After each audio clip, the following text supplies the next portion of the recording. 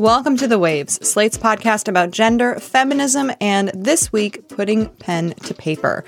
Every episode, you get a new pair of feminists to talk about the thing we can't get off our minds. And today you've got me, Shayna Roth. I'm a senior producer here at Slate.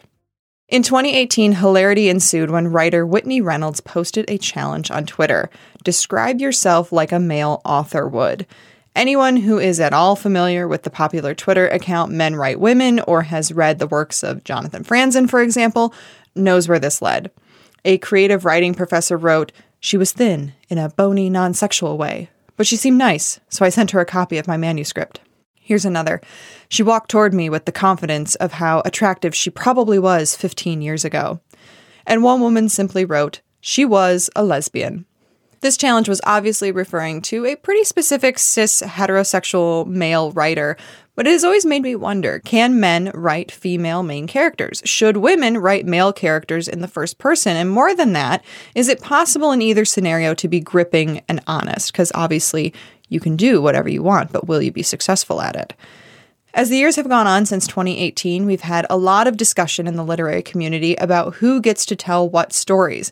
Should white people write main characters of color? What is the gatekeeping standard? And a lot of this goes back to marginalized voices previously not having the opportunities to write these stories for themselves that their white counterparts have always enjoyed.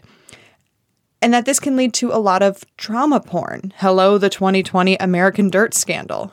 But the question of writing different sexes, of women getting into the minds of men and vice versa, hasn't been explored quite as much. And as someone who loves to write but can never quite seem to get her male characters to jump off the page, I wanted to explore this. Luckily, Vintage Contemporaries just came out. It's the coming-of-age story of a woman and two other women who impact her life. It's very female, and it was written by a man. We're going to take a quick break, but when we get back, I'm going to be joined by Dan Kois, a Slate editor, a man, and the author of Vintage Contemporaries.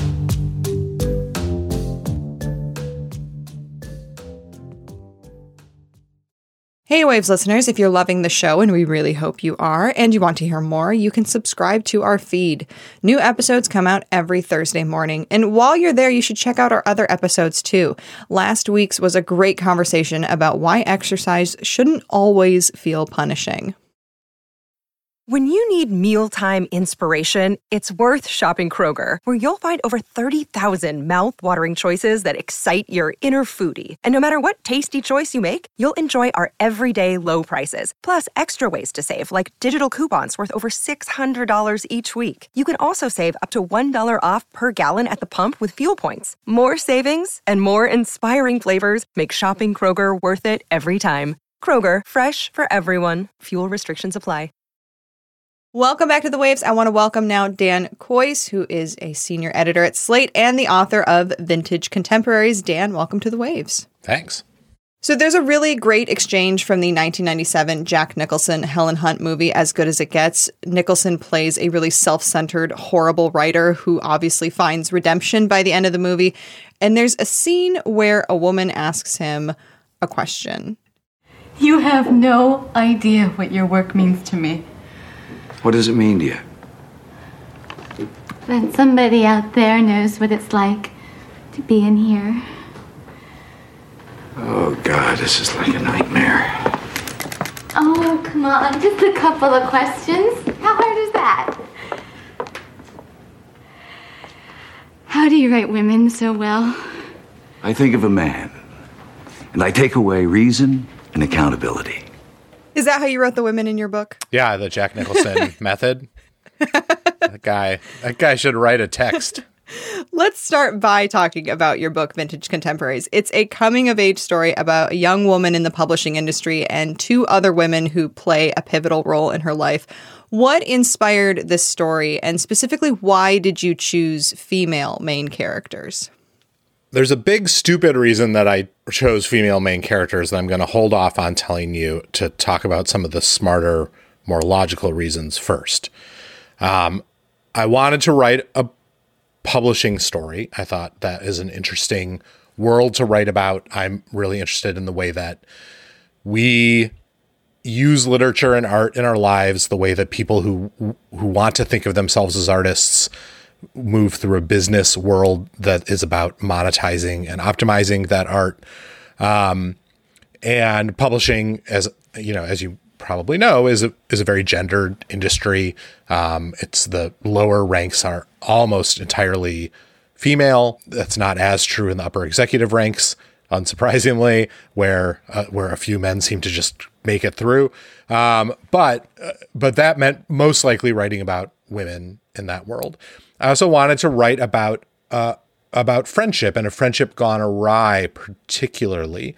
And male friendship is its own interesting topic, but female friendship seemed particularly a rich vein for me to explore, especially in the context of a book about people who really care about literature, because every woman I know who is in a very intense friendship with another woman who is also a reader often thinks of herself in terms of those like literary precedents. There's a line in the book where my main character is thinking about her friendship with Emily, her best friend. And she really is thinking through, okay, well, am I Beth or am I Jo? Am I Melanie or am I Scarlett O'Hara?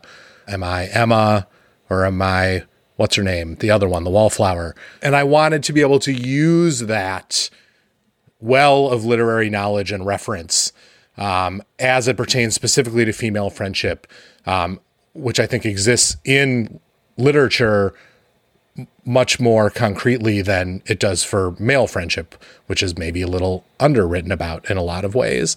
In this case, the fact that this is a subject that's been extremely well written about was useful to me as opposed to feeling daunting. But there's also a bigger, much more basic reason why I was writing about women, which is that I'm a journalist. I'm a writer and editor at Slate. I have been writing journalism and memoir and nonfiction for like basically 20 years, ever since I did an MFA in fiction that I bombed completely and sort of stopped thinking of myself as a fiction writer. And when I wanted to get back into that world, when I wanted to start making up stories again, I was very, very nervous about just writing myself, about just putting myself on the page and calling it fiction. I didn't particularly want to be writing autofiction. And that worried me. And so I, very early in the game, as this book didn't exist as a book at all, but just as a series of, writing exercises that I was doing when I had time, I just always made the characters women because it was like the dumbest possible easy way to remind myself instantly that it wasn't me. To remind myself not to just write the things that I would do or say or think, but to think outside myself. Because every time I went onto that page, I had all those pronouns there to just instantly remind me, oh, right. I'm writing about someone else. It's so interesting that is such a part of your writing this book, because when I'm writing, I struggle to write the opposite sex, in part because I inevitably find that my main characters have quirks or pieces of me or history that I have had in my life. There's always a touch of that auto-fiction.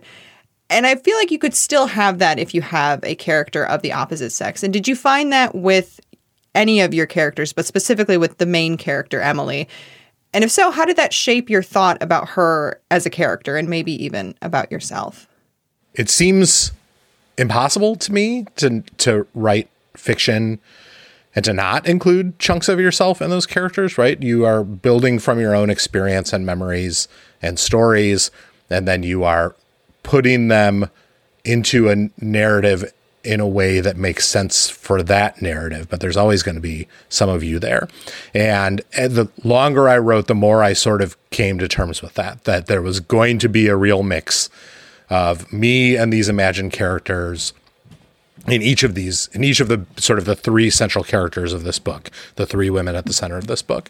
They each have some of me in them. And I get very slightly annoyed with writers, though I'm sure they mean it and are saying this totally in good faith, that this is just their process and it's different from my process. But I still get annoyed when writers are like, oh yes, the character just took me in places I never could have imagined. I just closed my eyes and there she was speaking to me on the page. That is not true of me at all. It's a very conscious construction process that I go through with all of these characters and with the architecture of the book, beginning with a lot of unconscious free writing, but then, pretty at some point in the process, really becoming conscious of what it is I want the characters to do and where I need to fill in parts of their story or their history or their opinions or their ideas, and then drawing from the well of my brain and my experience and the experiences of people around me to try and fill those. And that doesn't mean that it's all cribbed from my life, but it does mean that my life is in there somewhere for pretty much all of it somehow. It's interesting that whole blending of yourself and the characters and things like that, and how it works within a writing process. And there's a part in the book that when it comes to sort of the female brain or the woman brain, I think you really got it spot on. And it's early in the book, so obviously there's more great parts throughout. But I really kind of glommed onto this because I feel like it's so hard to write believable interiority, the thoughts in someone's head. And you get at that as well as sort of the danger of a woman walking alone in the city, sort of without showing any seams at all. So Slate producer Daniel Schrader is going to read us a section of the book. This is where our main character, who's currently known as M, is walking alone. It made her feel better that Anne-Marie would be horrified to know she was out in her neighborhood at night. She imagined with grim satisfaction the look on Anne-Marie's face when she got the phone call telling her that her sister, her only sister, her poor, beloved little sister, had been murdered and stuffed into trash bags. She held off her nervousness all the way to Avenue B, trying to work out how many trash bags the murderer would need. In the end, she settled on 4. She wasn't exactly small, but she thought a murderer could fit her entire torso into one bag, if he was determined. On Avenue B, the cab swept south toward the bridges, and she felt a little less acutely how foolish this entire peaked journey was. Shit happened in New York. A guy had boiled his roommate and served her his soup to the homeless in Tompkins Square Park. Her mom had mailed her a newspaper clipping about his trial. I'm interested that you picked that section because I was very nervous about that section, specifically with regard to writing a woman in this situation, because it seems a little flippant to me. Like she is thinking about this very serious fear, a thing that I know is terrifying, but she's dealing with it a little offhandedly. She's joking about it, and that is her character. But it also, I think, you could object to that if you are a woman who has a different kind of response to that situation. It might not feel real to you. To me, in a way, it almost seemed potentially generational. Like this scene that you just read takes place in the 90s. This woman is in her 20s in the 90s, so she's, very determinedly Gen X. And it seemed to me that a lot of her responses, especially early in the book, to difficulty, to fear, or to discomfort was what I think of as the traditional Gen X response of like laughing it off or making a joke out of it or dismissing it as unworthy of attention, even though that obviously is not true. As the book goes on, I think she changes a lot and she stops using that kind of defense mechanism, but it is a real specific kind of defense mechanism. And I think it's very possible that so many women like you will read this and be like, oh yeah, that sounds just right. And many other women will read this and be like, that is not how I would deal with this situation at all. Or more broadly, this is not how I think women would deal with this situation at all. That might be true of them. It might be true of women more broadly. It also might be that I think young women reading this book now might find it a little bit discordant to tune into the thoughts of not a woman specifically, but just of a person from 30 years ago. It's weird to think of the 90s as period fiction, like a period piece, but that's what it is. And one of the things I am really trying to capture is the way that people my age, the way our thought processes changed in part as we started to learn about things from not only people older than us, but people younger than us. For me, it really made sense, not only I think because of a generational thing, but I also think it taps into sort of this timeless, not resignation, but like defense mechanism that women just sort of have to develop with being at risk anytime we're walking alone.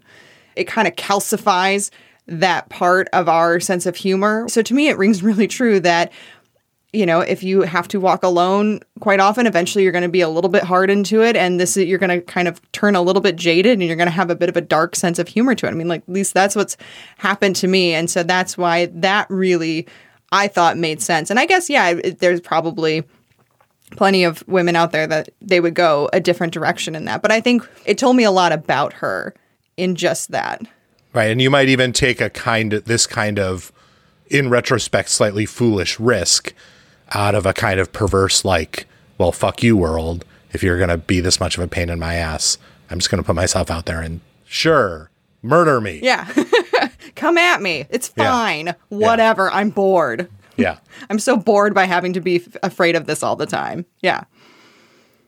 Were any of your characters inspired by anyone specific? The third woman in this triangle, I've mentioned Em and Emily, who were these two best friends in their 20s in the 1990s, whose friendship then sort of falls apart. The third woman in the triangle of this book is an older woman named Lucy, older from Em's perspective. She's in her early 40s. She's a single mom and she's a writer. She is a friend of Em's mother. They were college friends, and Em's mother asks Em, once she comes to the big city, to meet with this woman, Lucy. Em works in publishing. Lucy is a writer. Anyone who works in publishing knows that you will inevitably be set up by any number of literary yentas to everyone they know who has an unfinished novel in a drawer. And in fact, Em and Lucy work together on a book that Em helps to get published. And Lucy was inspired by a real life writer, Laurie Colwin, a writer who I really love, who wrote a number of well-received but not hugely popular novels in the 70s and 80s, and became somewhat better known for her food writing. She has two collections of essays about cooking called Home Cooking and More Home Cooking, and who died in her 40s unexpectedly, and who has, since her death, undergone a series of, I think, remarkable publishing revivals of the sort that very few late writers ever get. Her work has been reconsidered and reintroduced and republished, and her readership, I think, is significantly larger now than it ever was during her life. My character of Lucy doesn't really physically resemble Laurie Colwin. Her writing only sort of superficially resembles hers. Her career is different. Her life is different. But the thing that they do have in common is this sense of a writer who feels a little bit underappreciated in life, who then gets a chance afterward to get reconsidered and reappreciated and to come to a whole new generation that learns to appreciate them. And I chose Laurie Colwin specifically because this book wouldn't exist without Laurie Colwin, because it was reading Laurie Colwin's novels when I was sort of having a writing crisis around the time I turned 40 that reminded me, or perhaps taught me for the first time, that I didn't have to only think of myself as a writer if I could write books that were like dark and intense and, super like literary thrillers or big like Franzen-y social commentary novels. That there is power and art in writing simply about happiness and joy, which is something that Laurie Colwin did better than I think anyone else on the face of the earth. And that really defined how I went about writing this book. And it freed me to write something different than the failed shit that I wrote in my MFA program, 20 some years ago. We're going to take a quick break here, but if you want to hear more from Dan and myself on another topic, check out our Slate Plus segment, where today we're talking about the HarperCollins strike and some of the gendered aspects that go along with that. And please consider supporting the show by joining Slate Plus. Members get benefits like 0 ads on any Slate podcast, no hitting the paywall on the Slate site, and bonus content of shows like this one. To learn more, go to slate.com/thewavesplus.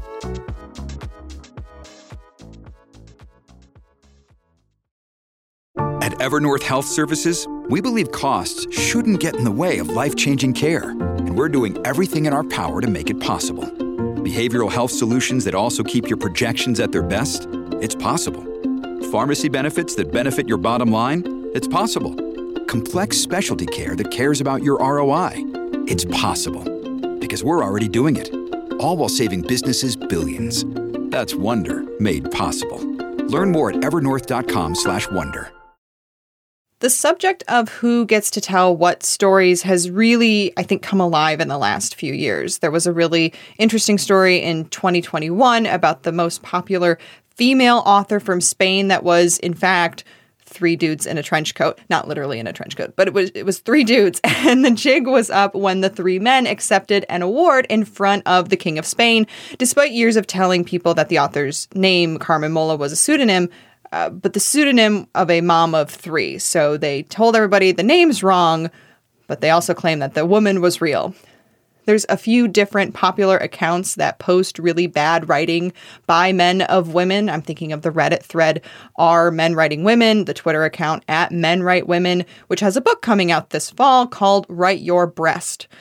Dan, this is the world you wrote your book in. So what are your thoughts on all of this? Well, it certainly made me very nervous.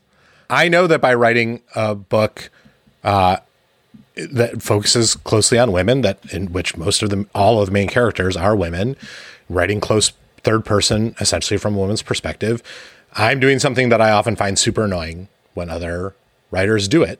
And I'm a guy reading it. Women in particular can find unbelievably annoying, stretching to fully offensive.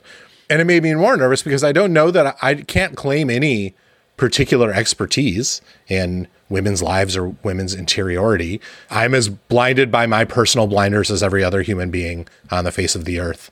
I see what is narrowly in front of me. I try to listen and fail most of the time, as we all do, except for those few saints among us. But yet, this story interested me so much and writing about these kinds of characters interested me so much that I just wanted to try it. And I just really felt allergic to writing from a guy's perspective at this time and place in my life and in our cultural life. Like that was not the book that I wanted to write. I wanted to write about these characters. That's, somewhat selfish on my part. Novelists generally are fairly selfish about the things that they're doing. And so, yeah, I worried about that all the time. I had a book event last week with Taffy Brodesser-Akner, who wrote Fleischman is in Trouble, a book that is a substantial amount of which is using the interiority of a male character, though the narrator is throughout, in fact, a woman. This woman is imagining her way into a male character. And we talked about this a little bit, and my hunch is maybe quoting someone. I'm not sure. I've tried Googling it and couldn't find it. Maybe it is her coinage.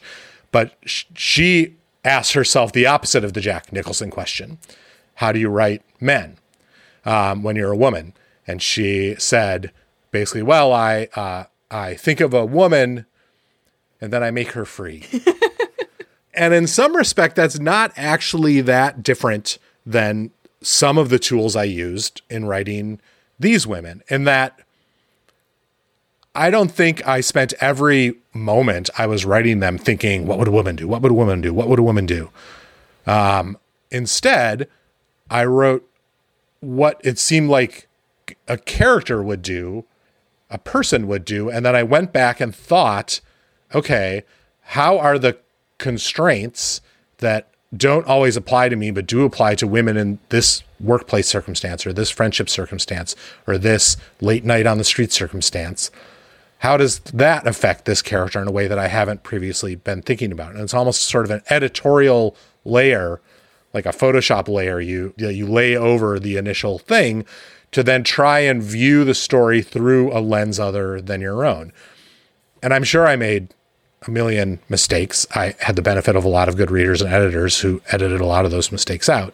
But I still found it not like a minute-to-minute ordeal, but rather a thinking and editing challenge that I appreciated as I was making my way through the book.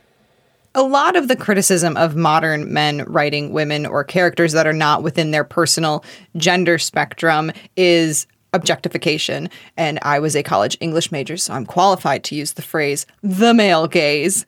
How do you avoid this when you're writing? I'm sure I don't all the time. My gaze is as male as any other red-blooded American man's. But it's very helpful as a guy to spend a lot of time thinking about what women would do or say in particular circumstances, or viewing your own work, your own imagination, through doing your best to view it through a completely different lens. It does expose a lot of your prejudices and tendencies and your tendency toward objectification. There were plenty of places in editing myself where I found, I really wrote this scene from the most boring possible dude's perspective of it. And surely there is more going on here that I should be exploring. And it helped me, I think, escape some of my worst tendencies as a writer. So I don't know that I was avoiding it as much as I was, going back over the work over and over again to try and ferret it out and hopefully, doing it for the most part. The times that I felt like the sort of gender play in the novel, because it is a kind of play, writing a character of a different gender than yourself, the times that it got sort of most blunt and bad often were the times when I was depending on certain kinds of signposting to, remind readers or remind myself, it's a lady. I think in my first draft, there were, I'm sure, multiple references to the character's own breasts, for example. A thing that a woman writing that story would not necessarily, a woman in that situation would not think of, but that a woman writing that story would not dwell on the way that a guy does in an extremely male gazy way. And pulling those back through edit and realizing that that's not the way a woman would tell her own story necessarily, but is instead the way a guy signposts, I'm talking about a woman here. There's even a tampon scene in an early draft that I got a very mixed reaction on from a number of different readers who are women. Some who were like, oh, this is fun. I don't see this in novels very often. And some who are like, I don't see this in novels very often for a very specific reason, which is that it's dumb to put it in a novel. This is not part of the story that a woman reading it or telling it would care about.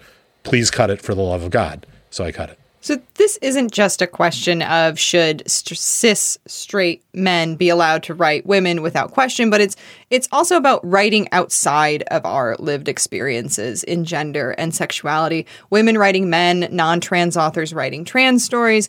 Obviously, this is something that has been explored a lot when it comes to race. There was the hashtag Own Voices debate recently.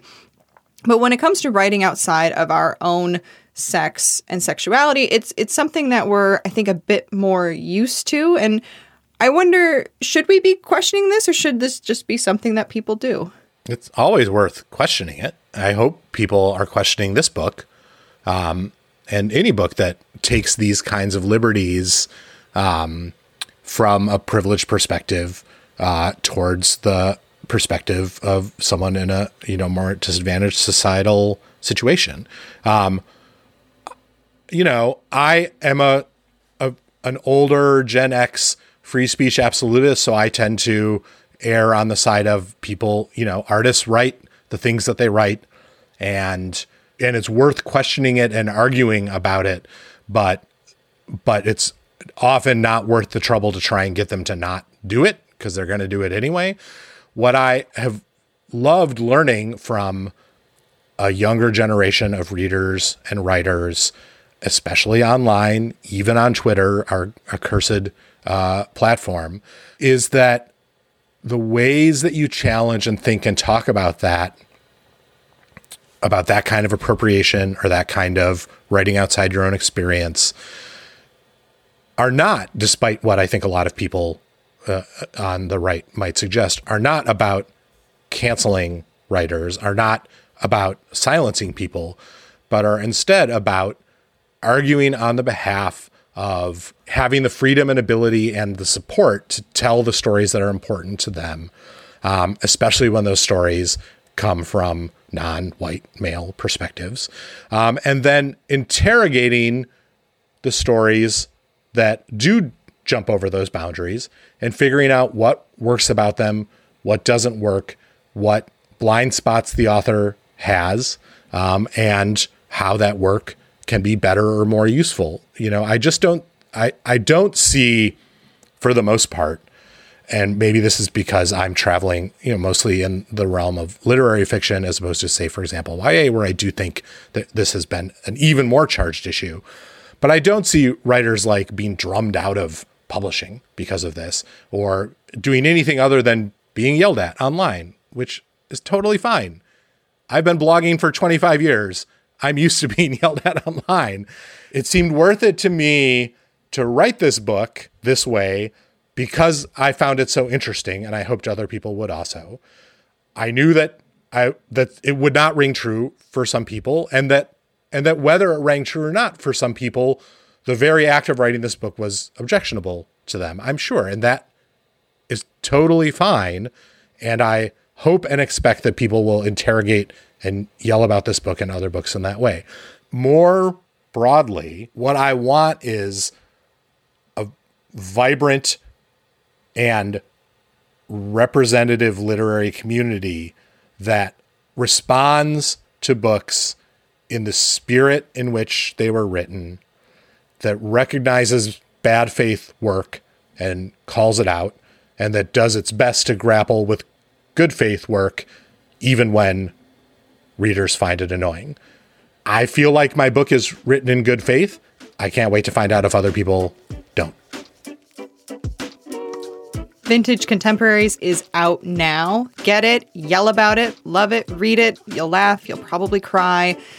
Dan Kois, thank you so much for joining us here on The Waves. This was just been a delight hearing from you. Thanks, and good luck with your writing men. Just remember, just make them free. That's our show this week. The Waves is produced by myself, Shayna Roth. Daisy Rosario is senior supervising producer, and Alicia Montgomery is vice president of audio. We would love to hear from you. Email us at thewaves@slate.com. The Waves will be back next week. Different hosts, different topic, same time and place.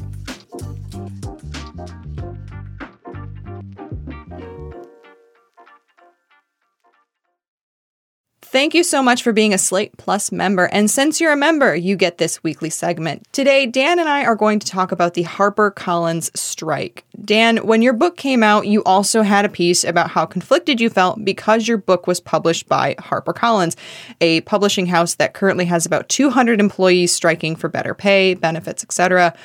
Dan, can you fill us in on some of the details on the strike and then explain why this made you feel conflicted about your book's publishing day? HarperCollins is one of the big publishing houses. They're called the Big Five right now, although as they combine with each other, soon there will be only 4, and then 3, and then 2, and then 1, owned by Jeff Bezos. But right now, it's the only one of the big New York publishing houses that has a union. In fact, about 200 employees of HarperCollins, mostly junior employees, assistants, and associates, are represented by the United Auto Workers, which I find delightful.